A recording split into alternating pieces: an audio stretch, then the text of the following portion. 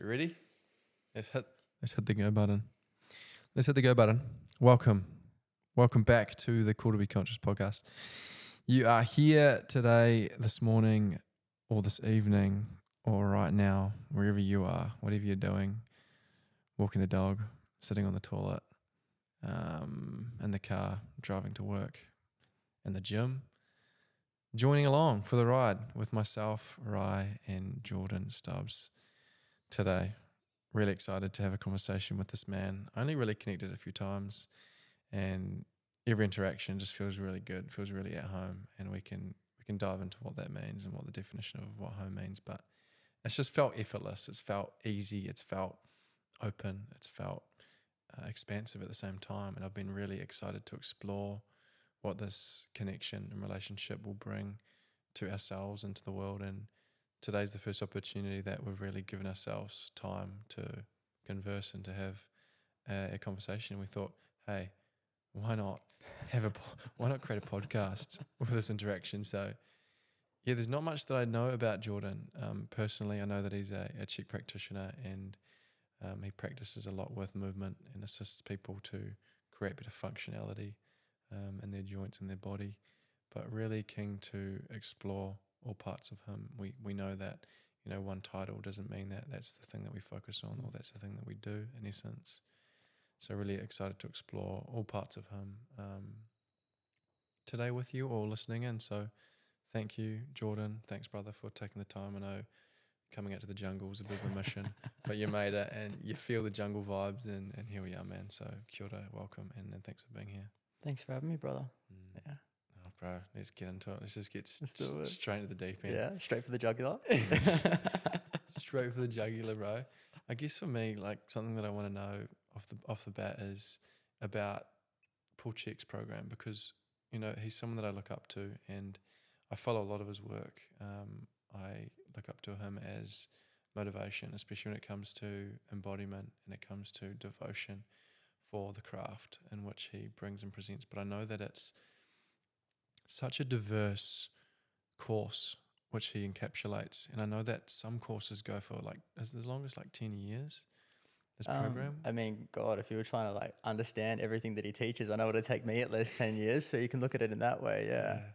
Holy moly. But where for you do you sit now with his program or his certification, and what do you mostly teach and bring to people with that and through that?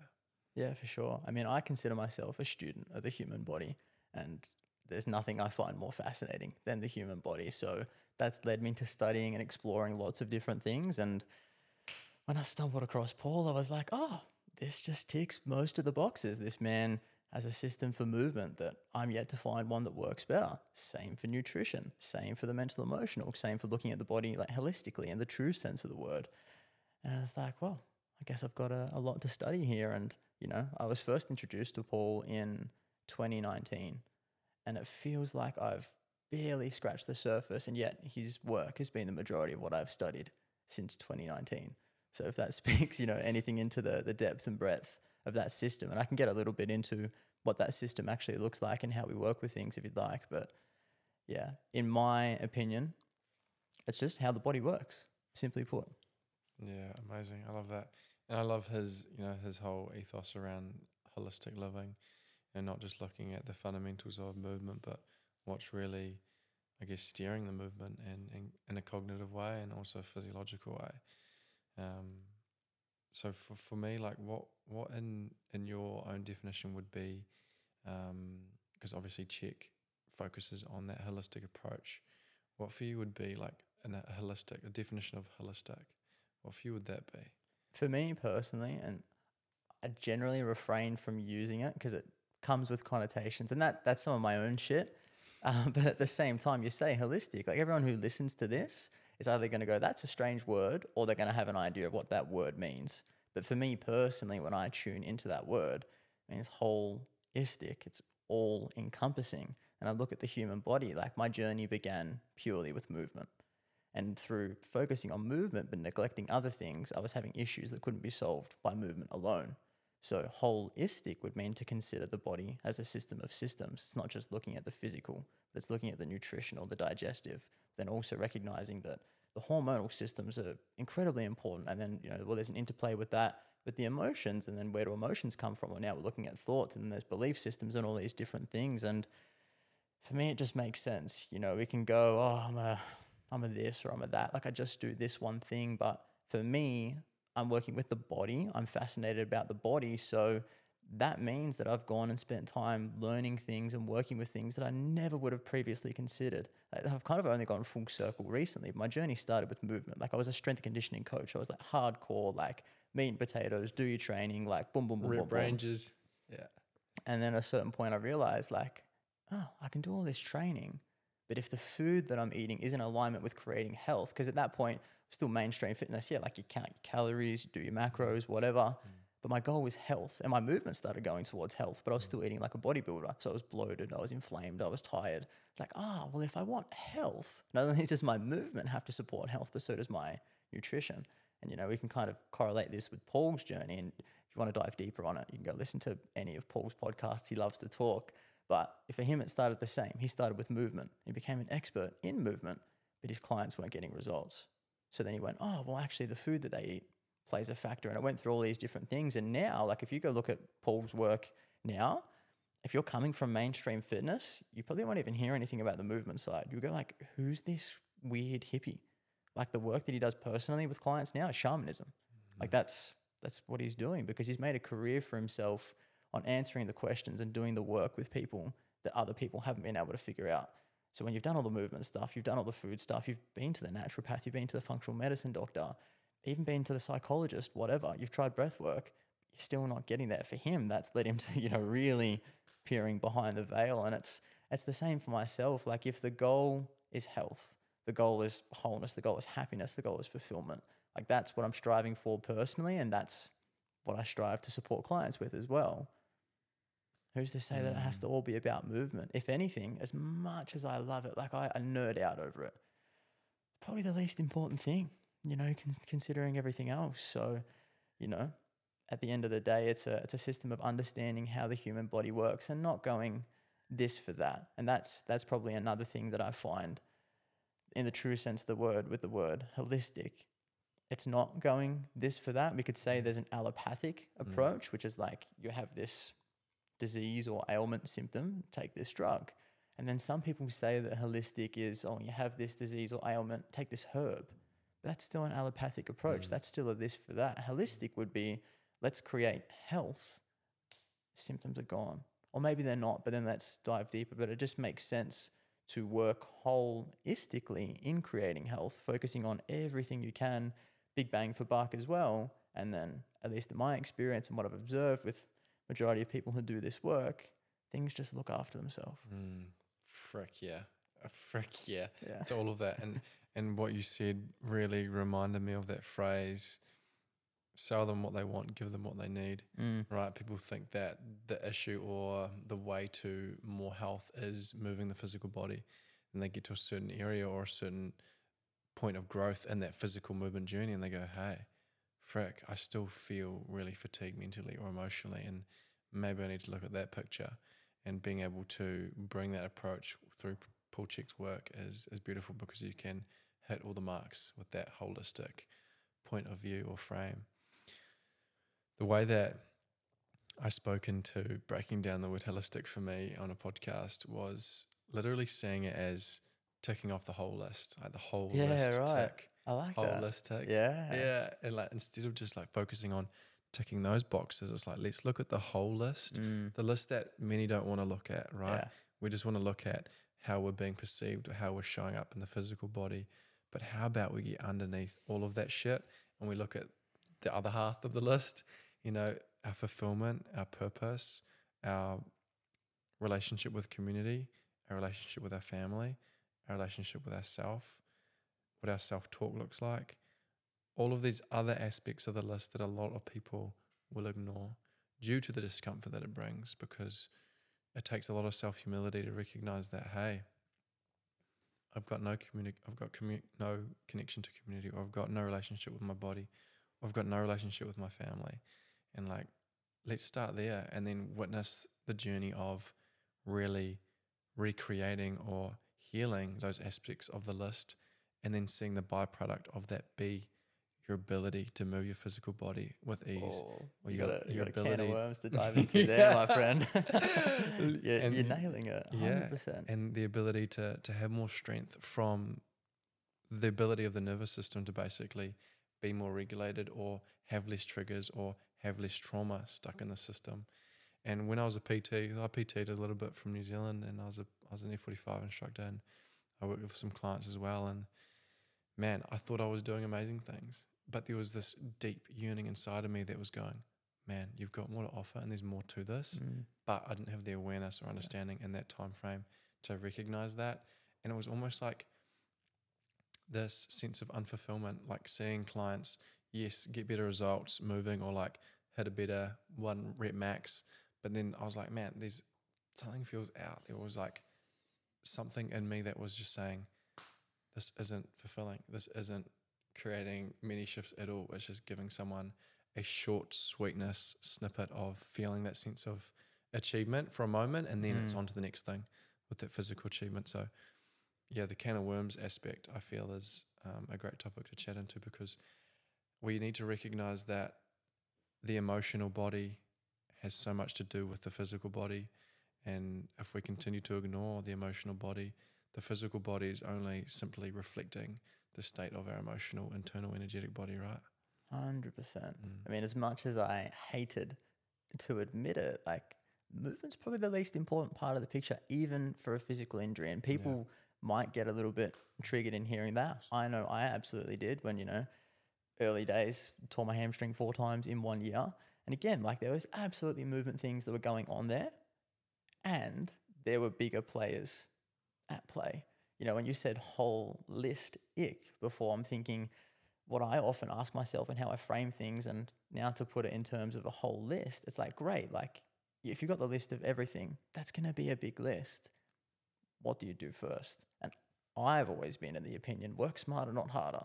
So I'm going to go for the things that are going to give me the most bang for buck. Like when I was a more mainstream strength conditioning coach, it was like, well, meat and potatoes training, squat, bench, deadlift. Like we don't need to do all the fluff, because that was more bang for buck. Knowing what I know now, it's this. And I guess for the people that are listening, I'm pointing to my head, right? For the mental emotional, it's you can eat the most highest quality organic diet that's perfectly suited to your individual needs. No dogma in its vegan, carnivore, something in between, whatever. You can drink the best quality water. You can even have really, really good breathing mechanics. You can have even getting into, different techniques to regulate your nervous system, circadian rhythms. But at the end of the day, if you think and feel that you're a piece of shit, your body will reflect that. And I can say that from experience, because I've done all the movement things. I've eaten all the best food. I've done all the circadian rhythms, all the rest of it. And when I thought and felt that I was a piece of shit, my body reflected that. Health challenges that weren't going away, injuries that weren't going away. And I guess this is beauty of the whole journey of things, and kind of coming back to Paul's work. It truly is, in my opinion, the best system for rehabilitation and movement, at least as a foundation. And that gives me confidence to go, oh, well, I'm doing all the right things with movement. The nutrition's dialed in.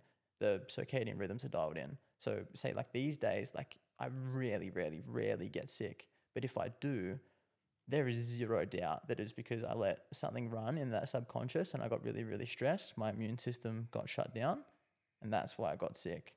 So it's kind of like this beautiful balance of holistic, and particularly once you've got the basics of health down pat, which we can speak into that a little bit, it allows you to go straight for the jugular, like we spoke about before. It's like, let's not look for the next herbal supplement to improve my immunity. Let's not like go spend an extra 30 minutes getting vitamin D. Like we're doing all of those things, or hopefully we are. So now we can get straight to it. Like, let's look at the things we probably don't want to look at, because that's where the most opportunity for growth is. Oof. Yes. I couldn't agree more. And recognizing what those patterns and behaviors are that are playing out, that are potentially still sabotaging your ability to even absorb nutrients. What relationship do we have with food? How are we even recognizing the nutrients in the food if we're not even being present or conscious with each bite or each feeling and sensation in the mouth? I know that we're getting a bit spiritual here, but building those relationships with your food is so vital in terms of what it's doing for your body. And I know that there's a woman called Marissa Reeds who works with women who are struggling with fertility, struggling to become pregnant. And she's just literally asking them the questions. What's the relationship with becoming pregnant like for you?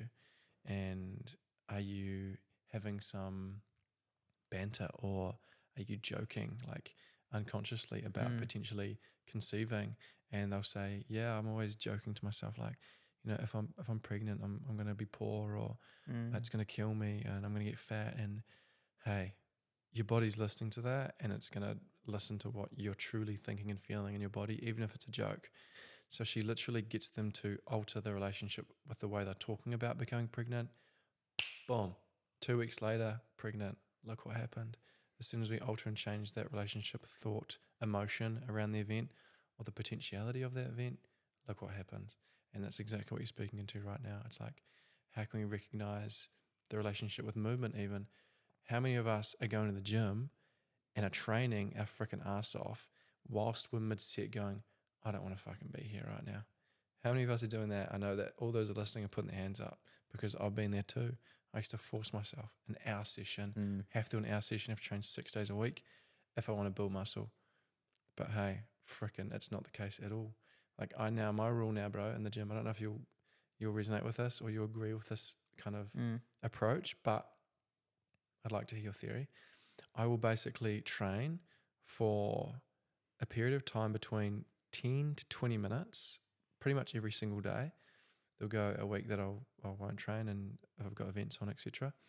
But I'll move my body to begin the day every single day, 10 to 20 minutes, and I'll train one set intuitively with a certain movement, and I'll just do max reps. I won't push past or like hit a certain number. I'll just go into the point where it goes, okay, it's starting to feel hurtful now. I'm starting to create a lot of I'm pushing through past the point of pleasure now. So I'll only get to that point of pleasure. I'm like, this feels so good. Just for example, I'm using my chest here. I'm doing bench, whatever. I'm pressing dumbbells. Feels really good. Still feels really good. Okay, I'm starting to slow up on my reps. I'm losing a bit of technique. Okay, I'm going to stop. I'll stop there and I'll go to the next exercise. And I'll leave the gym when I'm feeling this, what I would call contentful exhaustion in my body. I won't push past. I won't say, no, I've got another 10 sets or I've got another 3 exercises to do. I'll get to that point of contentful exhaustion. I'll walk out with a smile on my face. My body's like, I freaking love that. And I'll never push my body to the point of, oh man, I don't want to come to the gym again, because I believe the relationship is more important than the actual practice.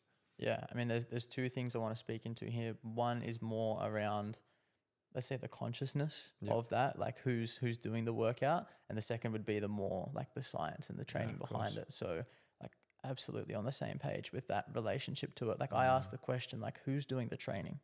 Like, where's that coming from? Like, are you doing that because you think and feel that you're a piece of shit, you're not good enough, so I have to train?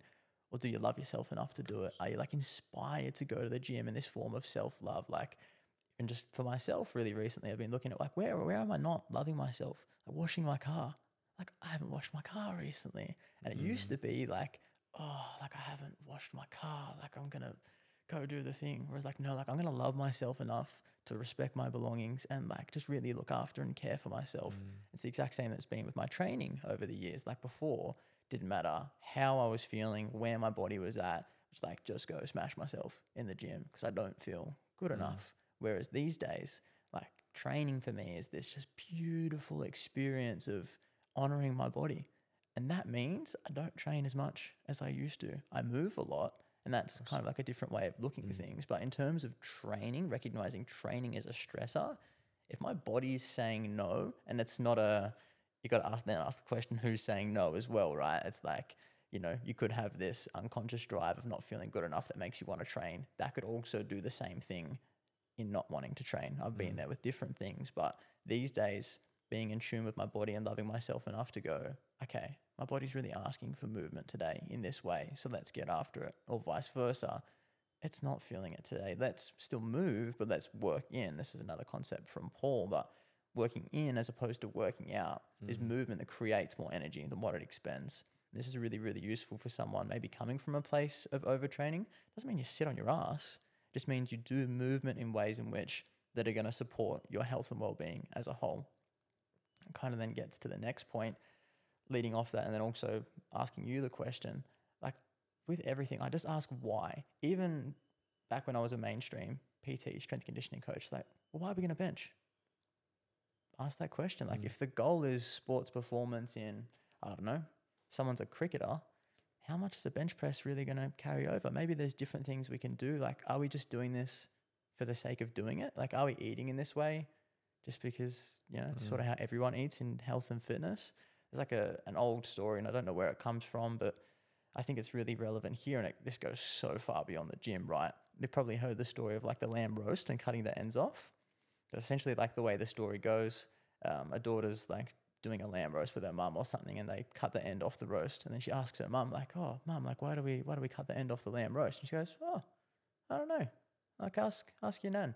So then she goes and asks her nan, and you can tell the story any way you want. But essentially, you go back a few generations, you get back to the great grandma, and she goes, "Well, back for my mum when she was cooking lamb roasts, the oven wasn't big enough, so we had to cut the ends off the roast in order to fit the lamb in."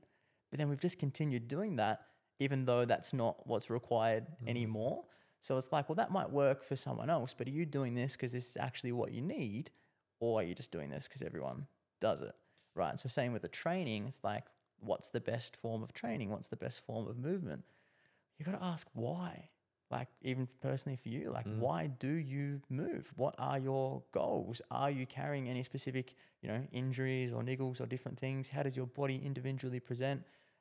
They're questions that you can ask on an individual level as the person doing the training, but they're also the questions that a really good practitioner will ask. And I'd love to hear your perspective, even on the work that you do and you support, like asking why, not just doing it for the sake, and then the impact that then has with what you do. So much more bang for buck. Fully. I love everything you've just spoken into. And it comes back to like the intention, like the why and who's asking or who's doing it and why do they need to do it. Always challenging that perspective is key and important, because if there's no why, if there's no driver that is coming from a place of self-exploration or self-growth, but for others and to create certain reactions or responses from others, we know that that's coming from a sense of unwholeness and unworthiness and insecurity, which is really an emotional rather than a physical issue going on.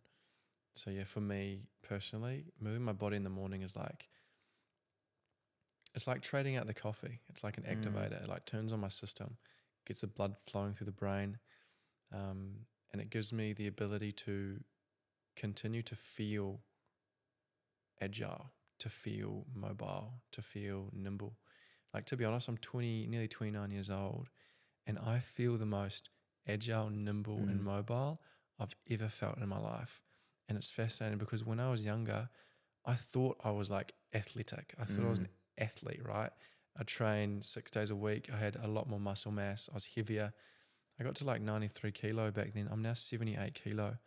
And I feel stronger. I feel more comfortable, and I feel more able in my body, in my being. And there are things, man, that I used to never be able to do as a kid, as an old teenager or as a young adult, that I now look at. I'm like, I'd be able to do that so easy right now. And that's due to the fact that the training's changed, the intention's changed, and the why's changed, right? Like back then it was, I want to train because I want to build big muscles, because I want to look good for the girls on the beach, right? And with that intention and with that driver is only going to create destruction in your heart and in your soul, because it knows that it is already enough and it doesn't need to create or be anything other than itself in essence in order to receive love. But the more that we reiterate our unworthiness, the more it's going to create these destructive patterns in our life. And now it's like, hey, I just move to awaken. I move to sustain this ability in my body, joint health, mobility, and ability to do what I want to do in the world. Like if I want to go and climb that tree, I can. If I want to run with Oakley on the beach and sprint behind him, I can. If I want to go for a swim, I can. Just all of these things, and something that I want to revisit is actually an old sport that I used to do. I used to race motocross. And this like inner competitor or this competitive energy in myself is coming through of wanting to challenge my physical body to a whole new sense again from a new perspective. The reason why I stopped racing motocross was because I had too many head injuries. And why did I have the head injuries? Because I was in my head way too much. So moto was like literally, okay, you're going to be in your head, you're going to have too much anxiety, you're going to be depressive, you're going to be fearful. I'm going to literally hit your head. And that's what caused the head injuries and stopped me from racing moto. And looking back, when I was riding, I was so not present. I'd get snippets of the presence, and that's what I feel I was looking for and seeking was that sense of presence. But as soon as I lacked the presence and I'd get in my head, I'd come off, have a crash, right? So I'm so excited to revisit that, have the body, have the presence, all working in sequence. The breath, I'm really excited to incorporate into moto when blood pressure's high, when heart rate's high. Like Supercross is the most physically demanding sport on the planet. Like those athletes hold between 140 and 160 beats per minute for 20 minutes straight. Like every single muscle in the body's working, and I'm sure you can respect that. And it's the only sport that I really follow now is Supercross, because watching those athletes ride, perform, stay focused, get out of their head is fascinating. And also following the journeys of some athletes that still lack a lot of mental consciousness and awareness, have these like blockages. Chase Sexton, I'm going to call you out right now. He has a massive mental block, and he had a massive mental block. I trust that he's worked through it, but what would happen is Chase is by far the fastest. He'd qualify fastest every single race. Right. And when he was performing, when he was on the racetrack, what would happen? He'd get out front, have literally like 5 minutes of the race to go. All we needed to do was click off a few more laps. He'd crash. Yeah. This happened 4 races in a row. Chase would get up front, and everyone's waiting for it. He's going to crash again, and he'd crash again. That's that like belief. That's that ingrained, I'm going to crash belief in the thought that's going to manifest that into reality.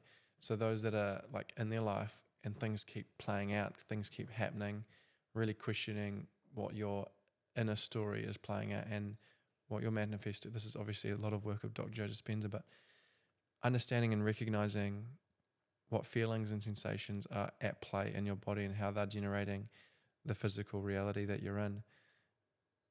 Doing a full circle, really excited to get back into that sport, but with a new sense of conscious awareness and ability to recognize and be in my body more and not in my mind. Yeah, no, we went on a bit of a tangent there. But. No, I love it, brother. And it just gets me so excited, you know, for people to be able to experience, say, a sport like, we said motocross or supercross? Yeah, it's a bit of both. Okay. Yeah, I'm going to do moto. I'm not going to do super. Okay. Super's like the jumps. It's right. like you're more in the air than you are on the ground. Yeah. But I'm going to get into moto, which is like more high speed, longer corners, and a few jumps too. Yeah. This may not even be a conversation for the potty. Maybe we'll do some stuff off. But it's like, okay, asking the question then, why again? And this is relevant to any fitness goal, and it goes so far beyond fitness as well.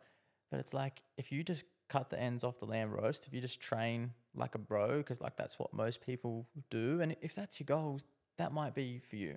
But if your goals are riding and racing motorbikes, the physical movement looks very different. And like the proper ways of doing that. That's the stuff that I get really excited about. If someone came to me and they really wanted to do a bodybuilding competition whilst also doing it holistically, that'd probably excite me too. It'd probably look pretty different to how I'd previously do that anyway.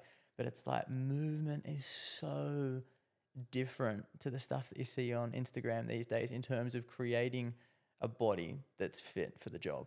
And then, you know, even further than that, it's like, well, you know, who's fit for the job and where are you starting from? And that's the stuff that I get really excited about. It's like, okay, let's get someone to their essentially highest potential, not just in the physical, but in all aspects. And then let's go through that specifically in another area like racing motorbikes. It's like, well, what kind of motorbike racer could you be then if you go and essentially upgrade everything? Then take that in. Like in my own journey, I've been away from athletic competition for a while now, but whenever I go and touch something, like I was training for a marathon probably about a year ago, but then canned that, and I've gone and just really focused on how am I moving. I'm not lifting any weights at the moment. I'm just focusing on moving better, and there's some specific things that I do in that. Long story short, a friend from Melbourne, where I was living, came and visited recently. And he's like, oh, I'm training for a run, whatever. So we did 10Ks. I've run maybe twice since being on the Goldie, and all those Ks have been maybe 3 to 4. That's in the past 9 months. That was the easiest 10Ks I've ever done in my life, done at a faster pace than what I previously would have done it. I chose not to wear a heart rate monitor, but I was huffing and puffing less than what I previously would have, just because my body functions better. And that's what gets me so excited. It's that when you drop your attachment to cutting the lamb roast, I'll keep coming back to that analogy, or just doing things because you think there's a certain way of doing them, which I used to be in that category. And maybe there are still parts of me that are there now. When you just ask the question, why, and you do exactly what makes sense for that, the potential of that is just mind blowing. It's just so cool to experience. Oh man, I feel that. Yeah. And yeah, it's got me questioning, if I was to jump on a motor right now, like what muscles would I need more of to be activated? And that would, for me, it'd be glutes, it'd be in a quadricep, the squeezing, and the core balancing. So yeah, it's been interesting because I've been focusing a lot more on leg strength and balance in the gym, kind of unconsciously for the past year. It's only been recently that I've had this excitement to get back on a motor and have some fun on that too, and to push the potentials of my physical vessel, because I haven't had something like that that's given me that exertion and that contentful exhaustion after a physical exercise for such a long time. Really since I used to race, or I used to play rugby.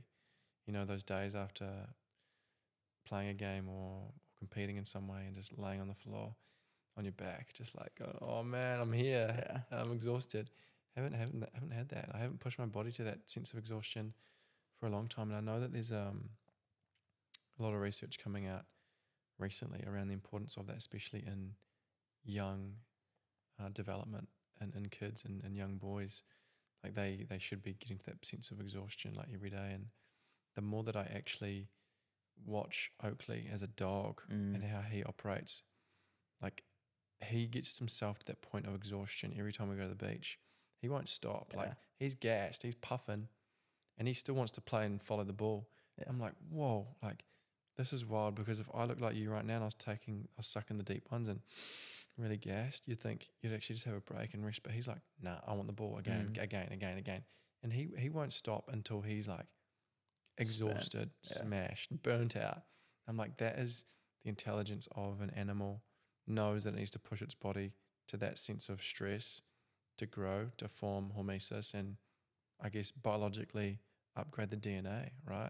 100%. To be better, to be stronger, to be more able and capable. What for you, bro? For those that are listening, I know they're tuning in now and they're going, oh man, I'm really questioning my why, or who's wanting to go to the gym and how I want to train. What for you, what do you feel would be the best piece of advice in order to create a really sustainable, personalized program for themselves to train that is going to be achievable? Because we can talk into the paradox of having these super unachievable programs that people they don't actually do, and then it creates that sense of like, oh, I'm not good enough, I'm never going to be able to do that shit, and it creates that that sense of I'm not good enough. Like what do you feel as a piece of advice, or what could be the most effective plan or regime that people can follow and experience some shifts, as well as like incorporating what you feel would be a great way to balance that out with meditation or being still, or balancing out that more feminine energy as well? Yeah, it's difficult to speak to the specifics of like what an individual may need, but I can do like a broad overview for what health needs. But it really just comes back to like, you have to know the why first, and you have to question the why. And this is the best piece of advice I can give for that, because it's the best piece of advice I've ever gotten, full stop. Funnily enough, if you have a guess who it comes from, it's going to be Paul Chek. But that, I'll wait for time. You keep going. Yeah, cool. So,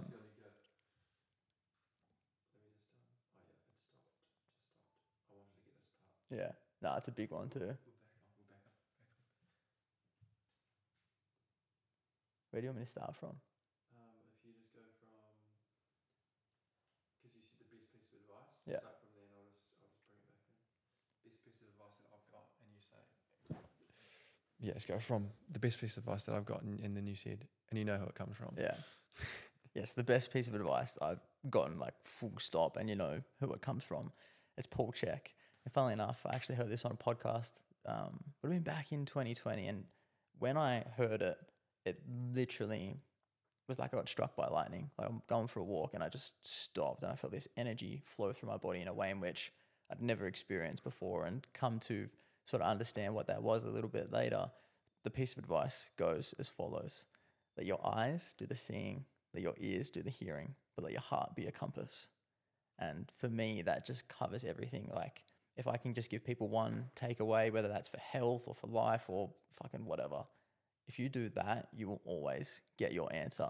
So that's how I've used things in my own life. But if we bring it back to the conversation of health, that's how you know what your why is.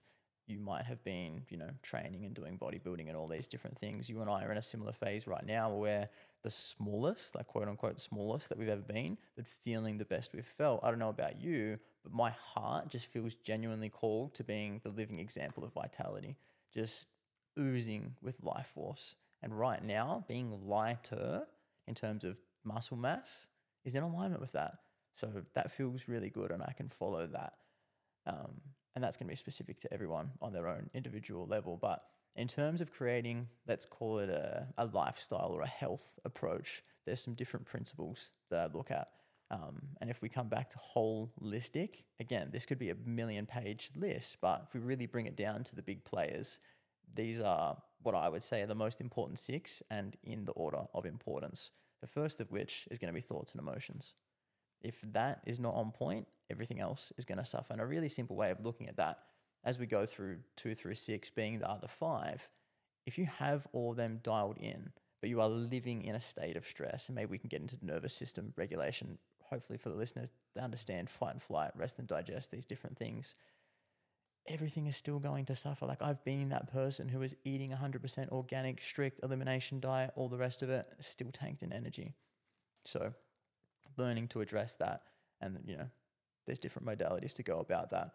Then second to that, you ask the question, well, what's the most important nutrient? This is something like I've really been considering lately, and you guys are all about the breath, so you've probably heard it put this way before again, but it's like, how long can you go without food? We know how important food is, but how long can you really go without it?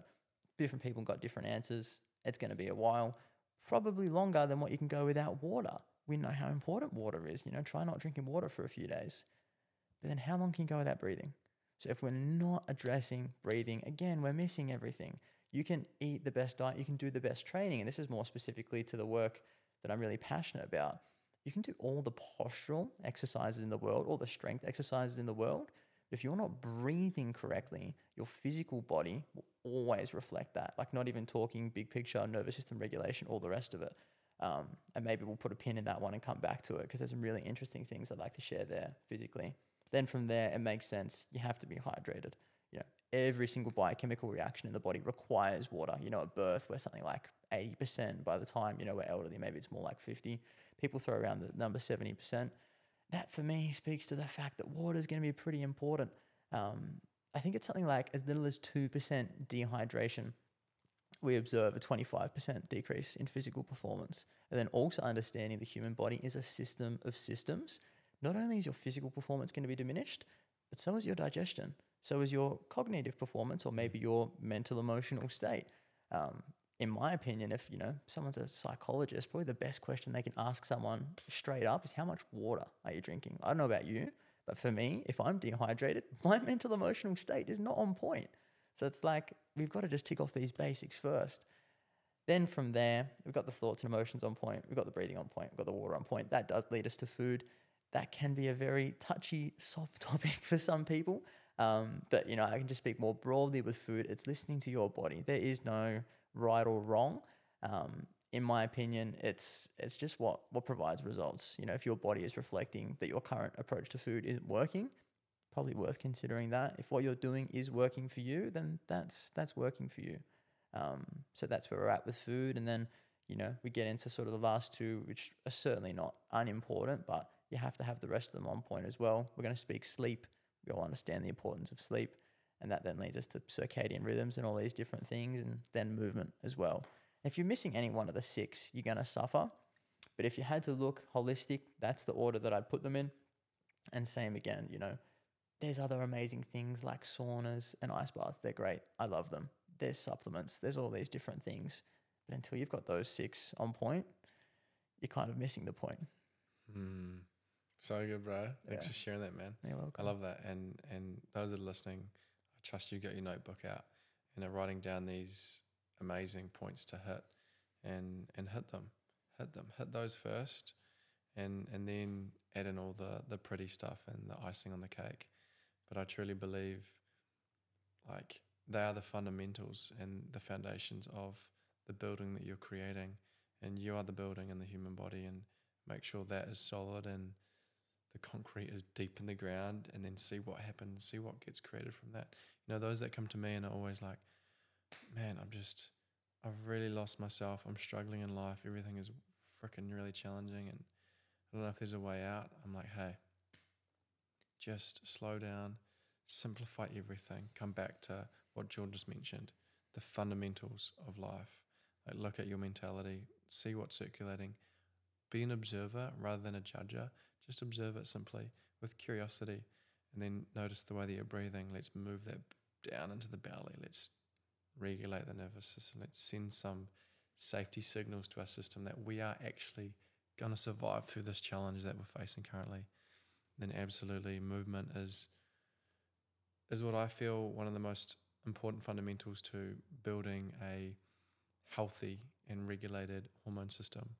Like bringing in those feeling good hormones, removing your system, creating blood flow circulation through. And then what I would feel most important after that is getting rest, sleeping.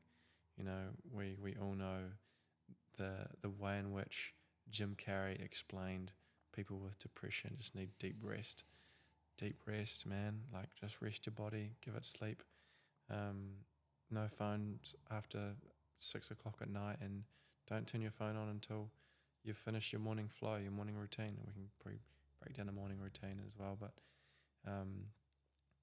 on the morning routine topic, for me, I'm mainly focusing on what's really assisting the hormonal cycle of a man, and really cultivating that within myself. But I know that we can't speak generically here because we've got a lot of female listeners, and having a morning routine for me is so important. And if I don't hit that, if I don't create that and follow through with that, I always find myself a bit irritated in the day. And I'm like, oh, I haven't done my morning routine. And that's why it kind of sets us up as a masculine essence, and in our masculine essence, having that is important too. So for the men listening as well, if you're feeling a little bit depressed or unmotivated, hit those key points that Jordan spoke upon, and then also create a morning routine for you that you can hit and meet every morning, and just start with that and go from there, because I feel it's like that's the foundation of the day for you as a man, So yeah, I'm sure you can expand on that too, but Yeah, for sure. I mean, I know for me personally as a man, I thrive under structure, and particularly with these physical practices as well. Like there's so much value in listening to your body, and at the same time, I look at it as like structure guides flow. So if you think like of the flow of life, if you don't choose where you sort of put the riverbanks, you're just going to end up going wherever it's going to go. Or think of that in terms of energy and what you're creating. I don't know about you, but for me personally, I really like having a set structure for my day in general, just so I can guide that flow.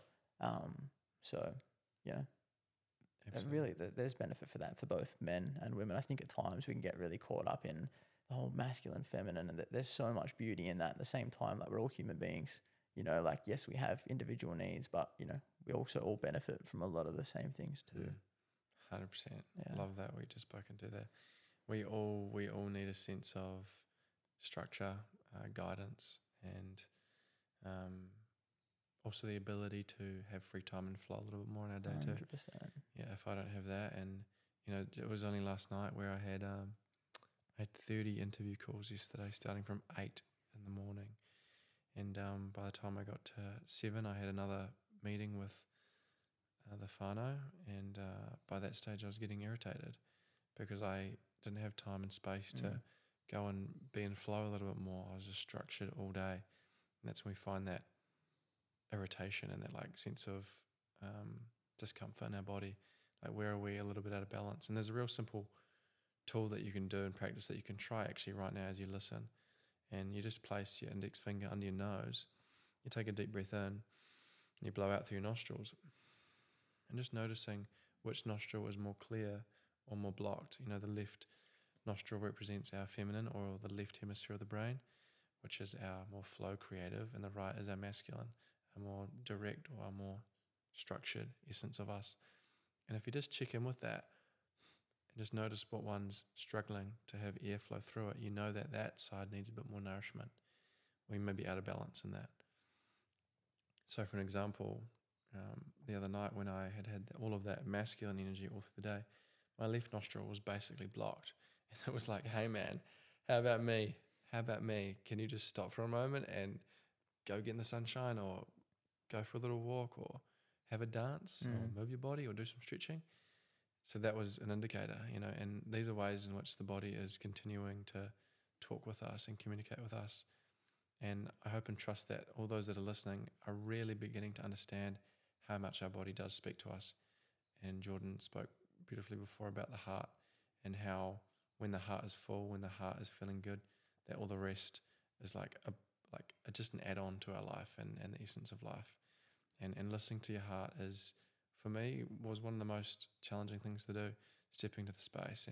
And it is still the hardest thing to do, trusting in what the heart is wanting and wanting to share, or wanting to feel, and wanting to acknowledge, and know that if we don't listen to the heart, it can cause a whole lot of challenges in our life, and the universe and the world will show up with that ignorance of the heart, because the heart is the most important aspect of life. It's what we've come here to experience, is the heart. I truly believe that, you know. And yeah, signals from the body is important, and I'd love for you to kind of expand on ways in which the body can be signaling to us in other ways. And I know one for me that I know to be true is that if there is like an emotional turmoil or emotional combustion in the body, the physical body will start to have issues, inflammation, but also like breakouts of rashes and pimples and things like that. What's your understanding of that, and how do you feel there is that connection, or how does that connection play a massive role in terms of health and well-being, with the physical body speaking us to in these ways? And how can we recognize some signals in your knowledge? Absolutely. I mean, it's one of those things that the body never lies, and that's the beauty of it. You can't get away with anything. You can lie to yourself for a while, and this is one of the challenges of the modern world and social media. You can sort of cover it all up. You can't hide from yourself. So if you're struggling with your own health challenge, it doesn't necessarily mean you're doing anything wrong. It's just your body saying, hey, something is out of alignment here. And that could be so many things, right? That could be your household cleaning products. You may not recognize that there is toxicity present in those, or, you know, it could be the food that you're eating. Maybe it's beautiful organic food, but it's not what your body's asking for at the moment, or, you know, the living environment, all these different things. And there's so many different systems for symptomology. Like, this thing means this thing, like a breakout means this on a metaphysical level, or it means that, you know, again, like you've taken in this toxin, and it's like, sure, I'm sure there's a lot of validity in that. But for me personally, if I'm going to come back to what works holistically, I come back to that list that we went over earlier. I focus on creating health in the best way that I can possible, recognizing the body will look after things most of the time. And then at that point, when essentially you've ticked off all the basics, you're probably going to find yourself in a pretty good state of health majority of the time. And like we've sort of been speaking into, you get a breakout, or like you get a tummy bug or something. Then you can ask the question, well, what's my body trying to tell me? And rather than, you know, going, oh, well, a tummy bug means this, well, that's someone's opinion, and that opinion may be true, but someone else is going to have an opinion, and that one may not be true. So for me personally, I just ask the question, what's my body trying to tell me? Where is my state of being been? How am I thinking? How am I acting? How am I feeling? Or are there some other unconscious slips? Like, you know, for me, I love my coffee. Previously, I have abused coffee and I've drunk too much of it. So if I observe myself being tired, again, it's asking that question, well, what's my body telling me here? Okay, I've kind of been lacking on, that department or overindulging. So it begins this process of self-inquiry. And, the best piece of advice I can give for this, because I really struggled with this at first, you have to slow down in order to be able to listen. We live in this frantic world of now, do, all these different things, hustle and bustle. And there's beauty in that. But at the same time, if you're trying to listen to the body and what it's telling you, you're just going to miss things. That's the beauty of, where we are in space here today. Like, it's quiet. We're present. We can really tune in. But if you're trying to find out, okay, what's my body telling me? Like, I'm eating the right food, I'm sleeping well, I'm drinking water, like I'm still dealing with this thing, consider slowing down. Really look to that parasympathetic, because most likely you're still living in a state of stress, if not, all the time, but it might be in a specific circumstance that you're currently experiencing. Oh, beautiful, bro. And what that brought up for me was a quote from Paul Chek, and I think he said something like, the most underrated medicine is sleep and rest. Giving your body the quality rest and quality sleep can be the most healing thing ever for us. And let's talk about the nervous system a little bit here, and let's talk about how in this fast-paced society we are so unaware that we are so addicted to stress, and it's because of the amounts of cortisol and adrenaline that are constantly being pumped through our body from these minute stresses in the day that are just adding up. And then we're unable to recognize or rebalance in time. Then when we get home, we can't figure out why we can't sit still and relax and decompress. And we continue to clean things that don't need to be cleaned, or we continue to organize things that don't need to be organized. And we're doing laps around the house when really deep down we just want to actually be and sit and lay down and rejuvenate after a big day at work. Let's talk about how we can recognize the differentiation between being in a relaxed state and also being in a stressed or sympathetic response state. Because I feel those that are listening right now may be curious to find out whether and how they can understand if they're in that state right now. For me, a big one and a real simple one, and I'm sure you're going to agree with this, is the inability to be still in your body, the inability to hold your hands beside your body, the inability to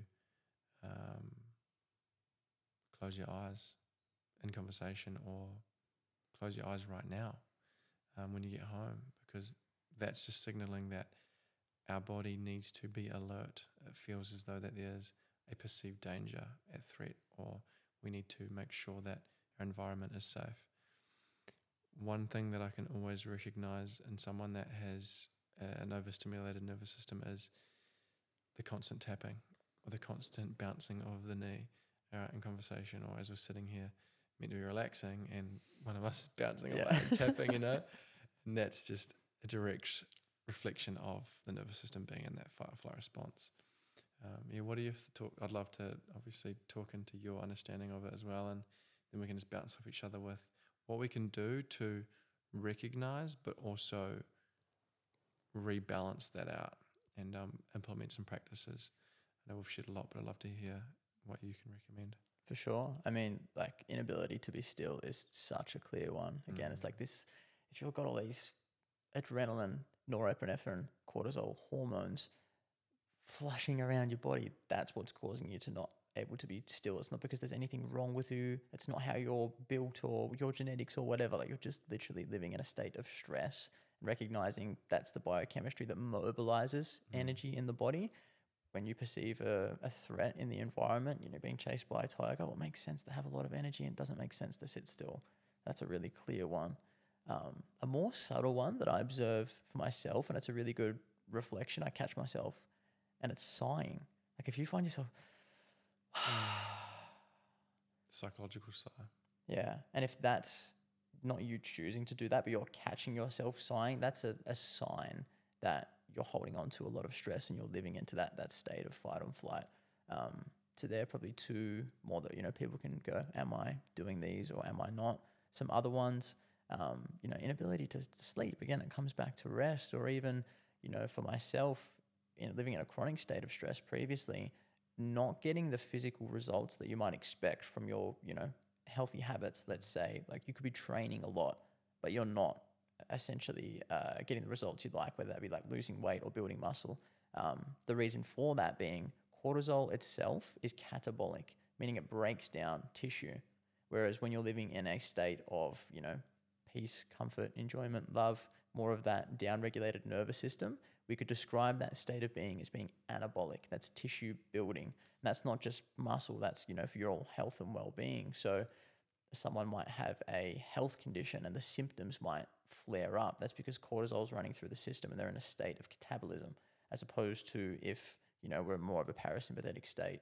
Well, now there's not cortisol running red hot through the body. All the healing hormones can be coming through. And then, we're anabolic, we're tissue building, we're repairing. And that's how we create health.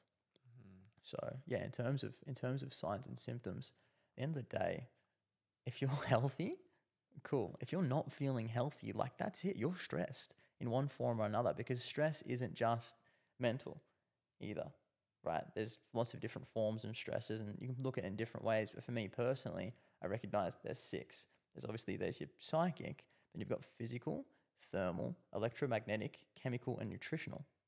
So it's like, yeah, this is a big player. But if all these 5 are off, they're going in the same bucket as well. So even what might be a stressful situation or a stressful thought pattern, let's say, going through some relationship stuff, work stuff, whatever it is, finances, we all experience it being a human.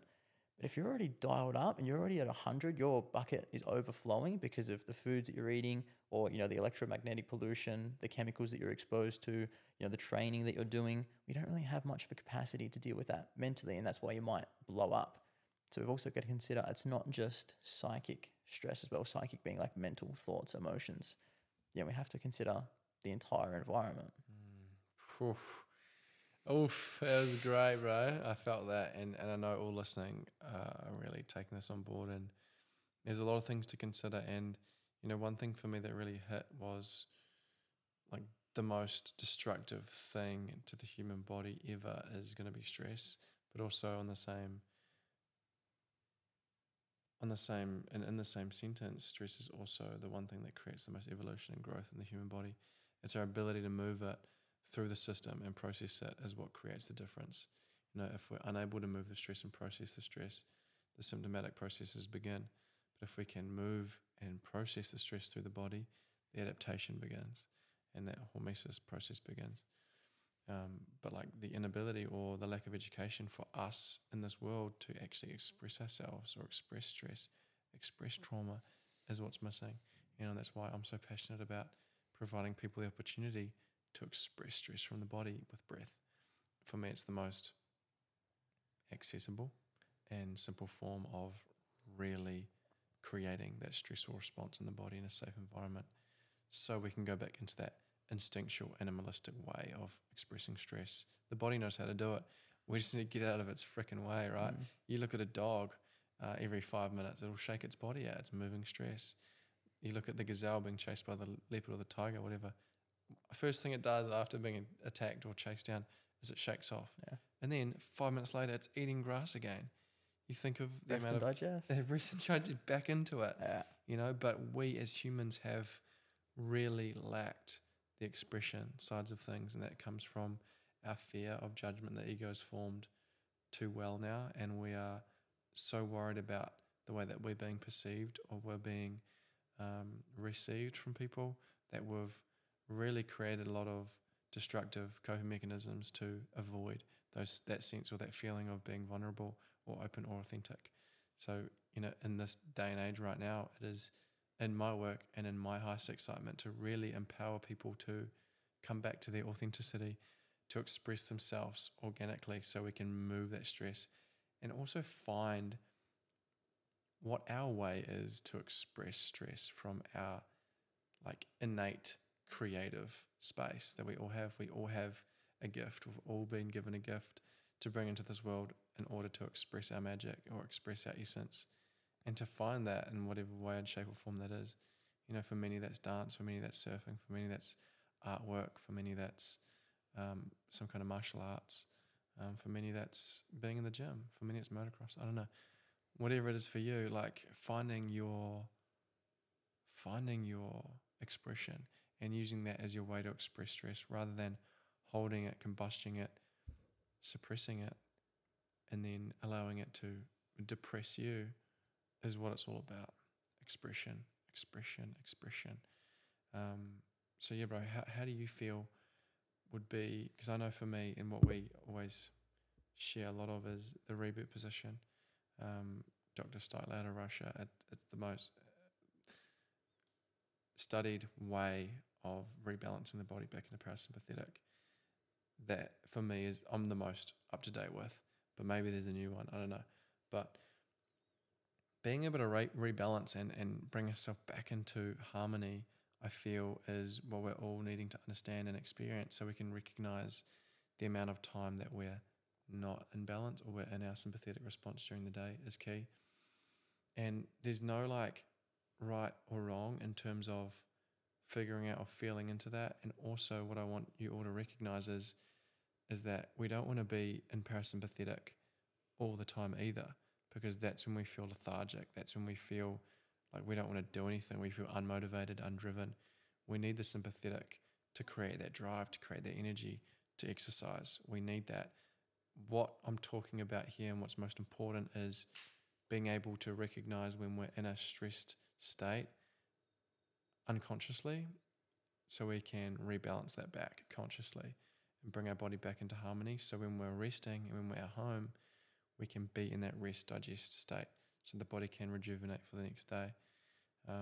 So yeah, bro, I know that I kind of just went off my own question there, but what for you would be some tools and tasks for those that are listening that can use in order to recognize if they're in that stress state and ways to balance themselves back out into parasympathetic so they can begin to feel like what it feels like to be actually safe in their body again? Absolutely. I mean, like the reboot position, huge. Like if anyone hasn't done it, Totally. go check out the content, go try it. You don't even need the science. You'll experience it for yourself. But for me personally, other tools, again, I come back to working smarter, not harder. And something that I see with really every athlete I've ever worked with, really anyone I've ever assessed, is breathing mechanics. Recognizing there's this sort of as above, so below. So someone experiencing stressful thoughts, their breathing will reflect that. It'll, be up in the chest. It'll be in and out through the mouth. We see this kind of inverted breathing pattern. But at the same time, as above, so below goes vice versa as well. So your body will actually influence your mind. So recognizing that if our mechanics are off for different reasons, I just had an experience with a client recently of like this holding in of the belly. So if you hold in the belly, you're not allowing the diaphragm to contract and drop down, therefore spread the ribs, create space and allow air to flow in.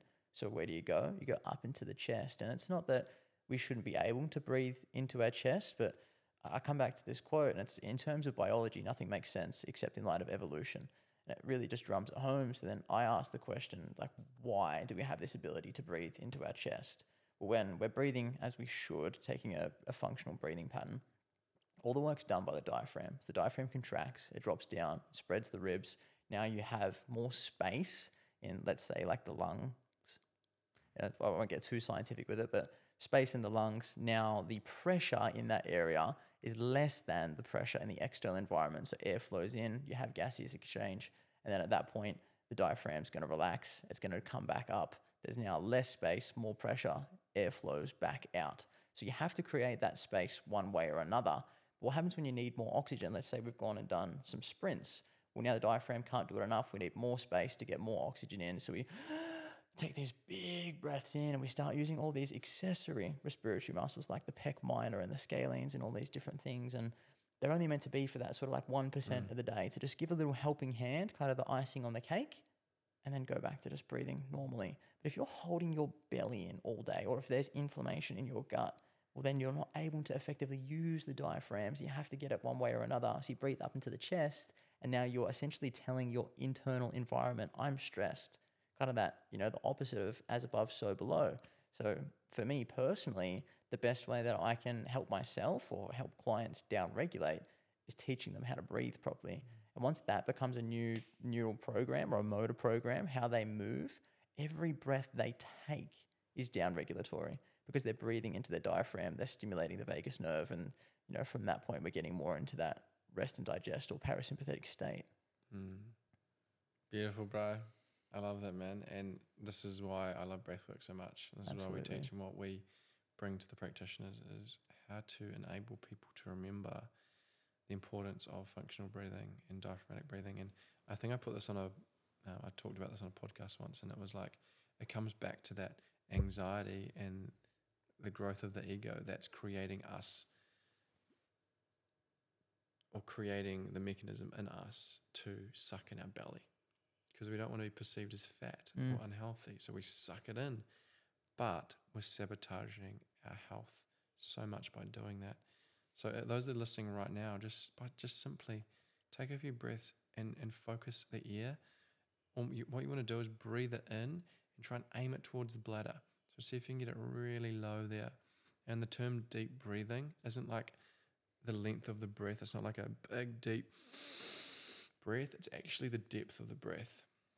So breathing deep means breathing deep into the body. So breathing deep into the diaphragm there. See if you can expand it. And just as Jordan mentioned, expanding the ribs as well as you breathe in, letting that really open like a barrel. So just take a few now and just see how much of a shift that creates just by simply taking 2 or 3 here. Then throughout the day, as you're going about your day, whatnot, see if you can catch yourself from time to time. Hey, where's my breath going? Is it in my chest or is it in my belly? And just course correct that. Breathe into the belly a couple of times. Just notice the shift that you'll get. And if we can catch ourselves like this throughout the day, 15 to 20 times a day, if not 50 to 60 times a day, the more awareness we can bring and take a deep breath into the belly, the more we can create that harmony and balance in our nervous system and really slow down that sympathetic response. So then when it comes to bedtime and in the evening when it's time to relax, hey, there's no cleaning things that don't need to be cleaned. There's no organizing things that don't need to be organized. And you can simply just enjoy the evening with your loved ones rather than feeling as though you're under attack or you've got to do something. And that's just the nervous system. And it's not a bad thing. Like, this is the intelligence of the body. Like, the nervous system response and the sympathetic response is an intelligent response. Those that are experiencing high amounts of sympathetic response know that your body is doing what it actually believes it needs to in order to survive. But now it's time to really give it the ability to soften and relax and regain control over that. So that's the invitation to take a few deep belly breaths from time to time and to feel the softness in the body and know how much it's going to impact you physiologically, emotionally, and psychologically, because you will 100% notice your performance, your recovery times completely decrease, your ability to absorb nutrients a lot better. The food you're putting in will be absorbed a lot better as well. And hey, health is on the way now, baby. Absolutely. That's why we put it at number 2 on the whole list. Yeah, the whole list. Yeah. Oh, bro. That's such a good way of putting it. Yeah. Oh, bro, look at the time. Did you see that? Yeah. Classic. That's the sign right there. I feel like that's a sweet spot. Yeah. 111. I feel it's a great attainable potty, and we've dove into some really awesome topics. I feel a lot of what I've got a lot out of that, practical tools and implementations to put in. And what's one thing that you'd like to share to encapsulate the Jordan Stubbs podcast? Any piece of advice or a message or something from your heart that maybe felt for those that have tuned in for this ride? And yeah, what's something I know that we're gonna have to do part 2 because we've got so much to talk into, right? And I know that your mind is full of knowledge, and I'd love to do this again. And I feel like we've just touched the surface of a lot, but we'll keep it here for now, and we'll do part 2. We'll get that ready. I know everyone listening's like, man, it's been a beautiful conversation this far, bro. And I thank you for taking the time and coming out and tuning in. And I want you to share one message for the world, whatever that may be, and in your own essence. What's alive for you right now, and what's coming through, and then we'll wrap it up.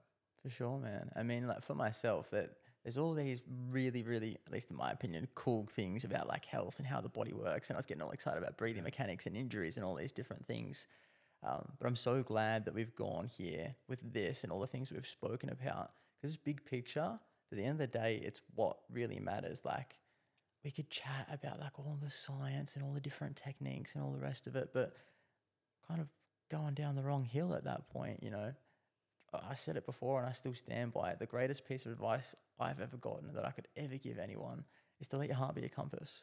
Like when you do that, doesn't mean that life's going to be easy. In fact, it's probably going to be harder, you know, as you can probably, you know, speak into now. And a lot of people that I'm speaking to at the moment, whatever's going on, there's a lot of growth opportunities at hand. But, you know, in order for us to live the happiest, healthiest, most fulfilling life possible, that comes from following the heart. You know, in my own journey, when I've strayed from that piece of advice, I've gotten a few slaps in the face from the universe, and it's been a real reminder to get back to following that. And even though at times that can be scary, that can be daunting, that will be challenging, because that's how you're going to grow, health journey or not, that's where it's at. Let your heart be a compass.